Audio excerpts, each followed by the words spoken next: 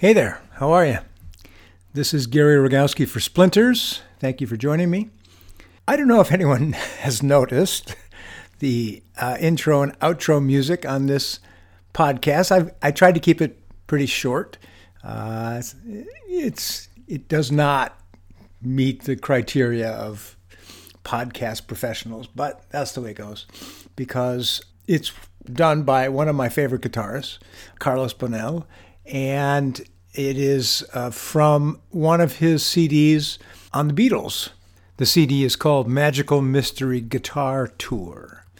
And I wrote Carlos and I said, I love your music.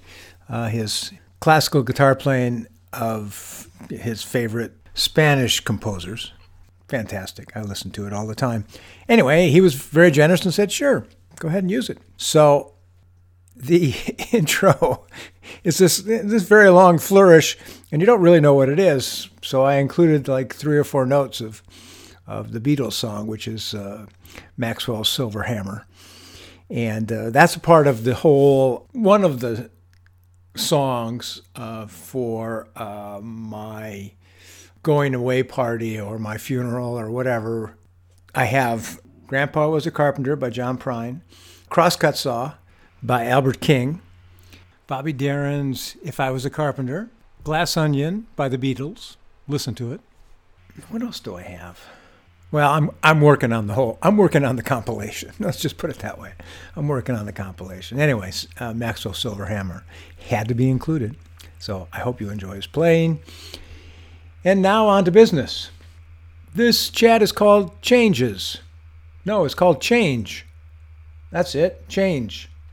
I hate change. I love change. Change has never been easy for me, no matter how I remind myself of it every season. I notice a plant sprout up in my yard, or I watch a puppy grow into its big paws, or a young boy neighbor starts to become moody and shy and hard to reach growing up. It is a difficult thing for the young, if you remember, to change from someone whose purpose in life was joy to someone whose purpose in life is now to live, to figure out how to live, because no one has done it yet.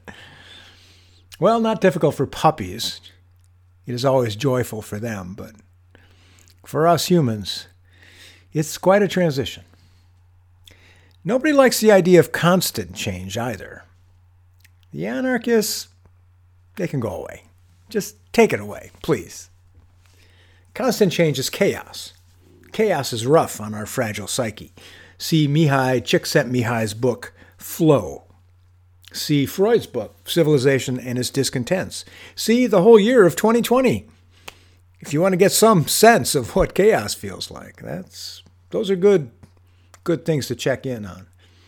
We like constancy, and some of us like a little bit of change. It helps to keep things fresh. In the book Flow, the author relates how a Pacific Northwest coast tribe, indigenous tribe there, moved every 20 or 30 years to keep everything fresh for the tribe members. It forced people to make new homes, design new game trails, or to find new game trails and food sources in a new location. At the same time, they left behind the land that they had been on to regenerate. What an idea. They didn't clear-cut everything and walk away, to let the land regenerate instead of using it all up.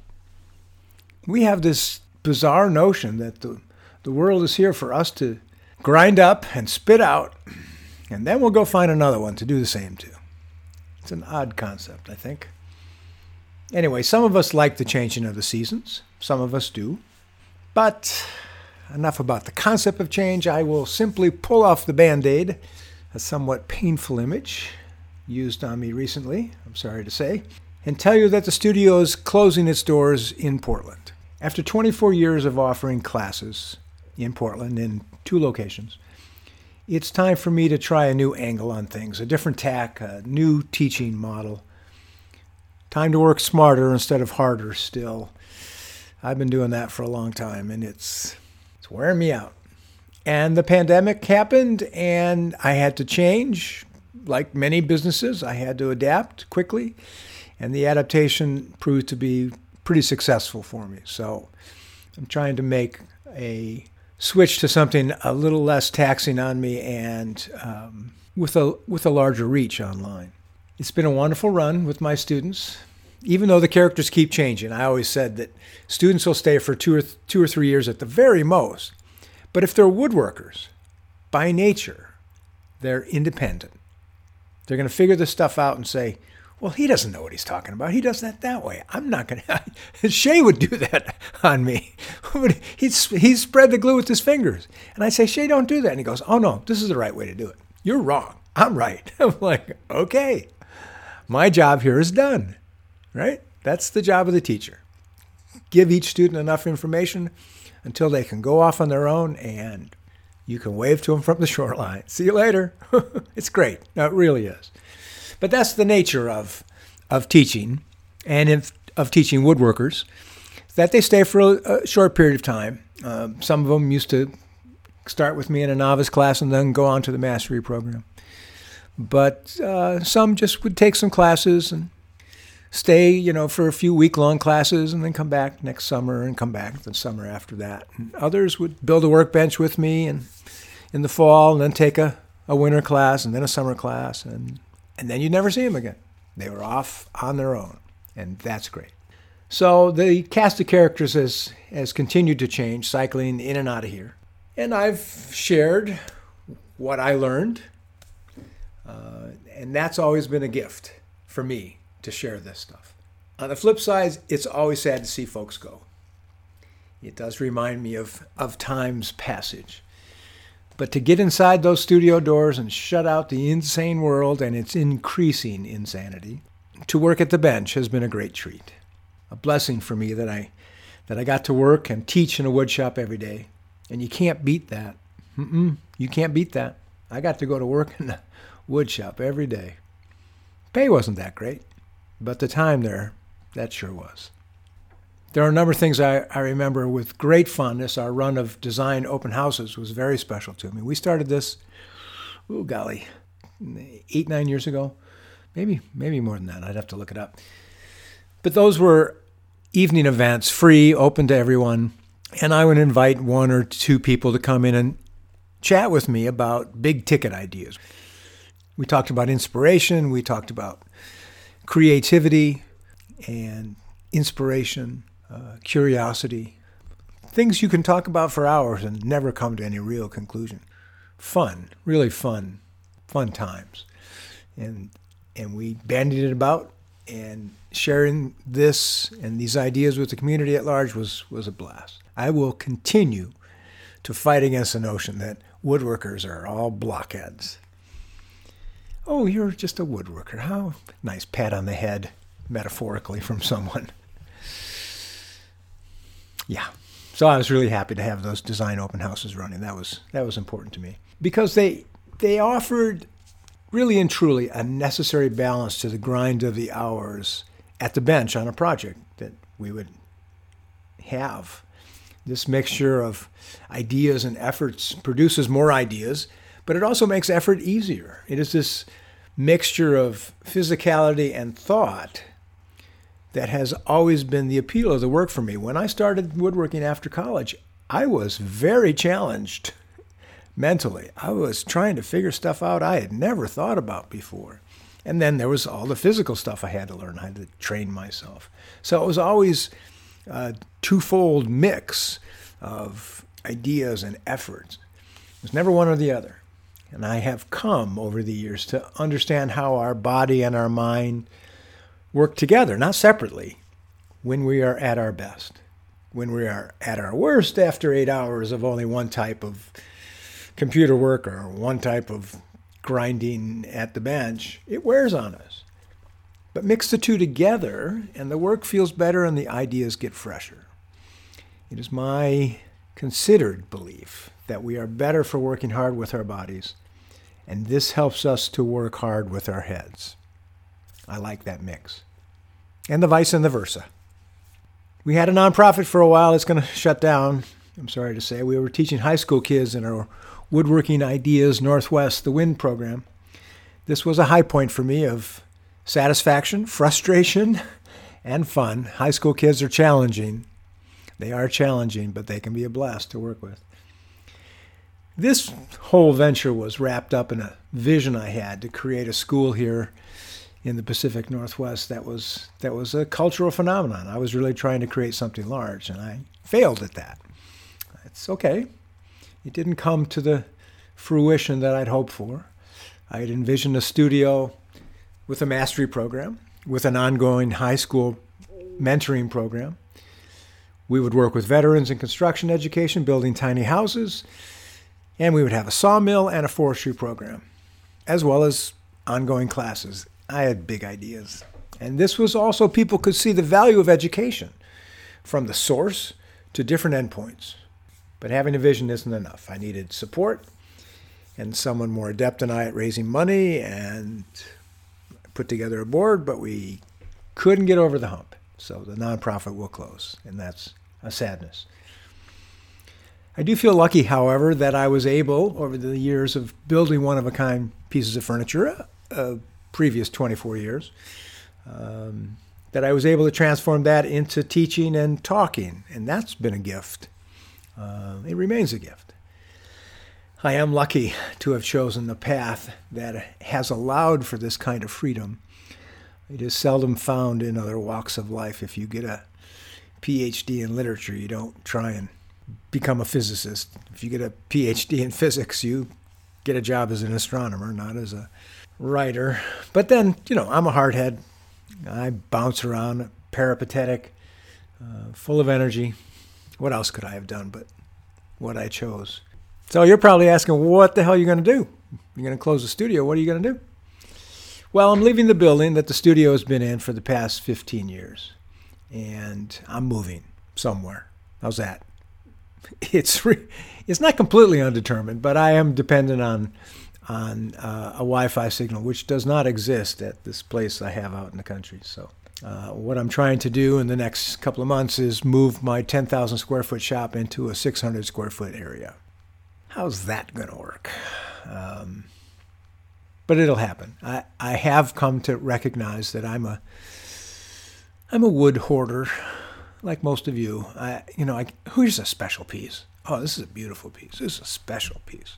I can't use it on this project. It's not special enough. I have to save it for something special. And then I put it in a container or a pile, and I hadn't seen some of these pieces in 15 years since I'd set them there, since I moved into the studio. Oh, sad. So I'm getting rid of a lot of stuff. I'll probably put it on our website coming up, but we'll have a sale sometime in early August of wood and some tools.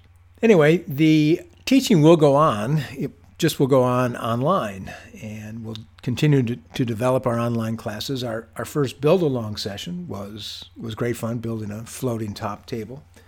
And we're going to do more of those. I'm just not sure where they're going to originate from. But instruction will continue to be done online, especially the online mastery program, which has been a rousing success. Been really happy with it.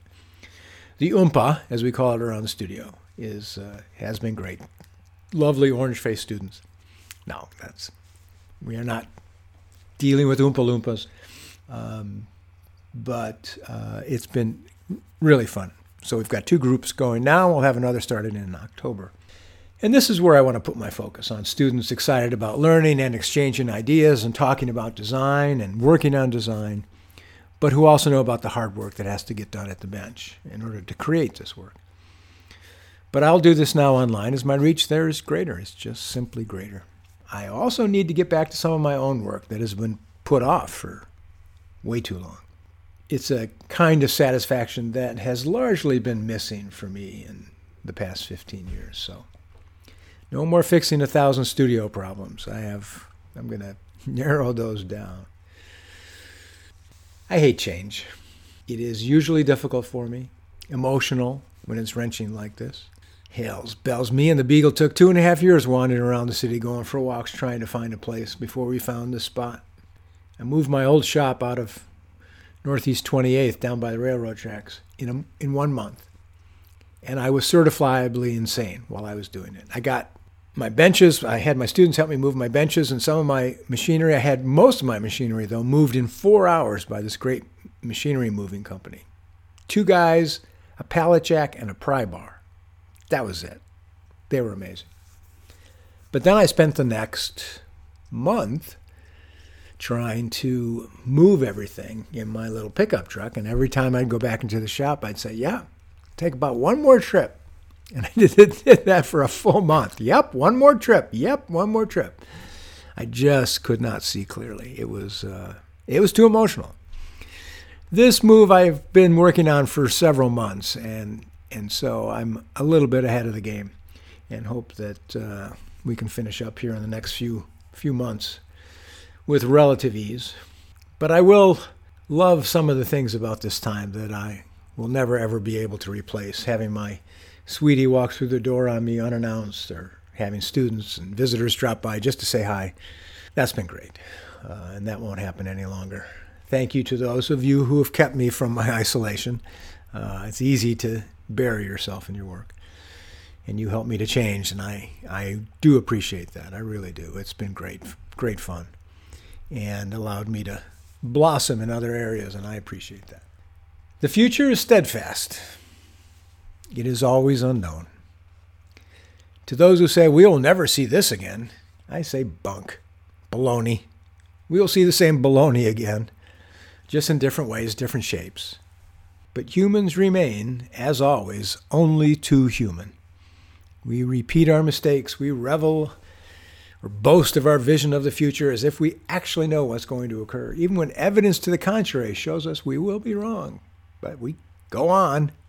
The economists keep saying, this is what the economy is going to do, and they're usually wrong, and they still keep getting hired. Go and figure.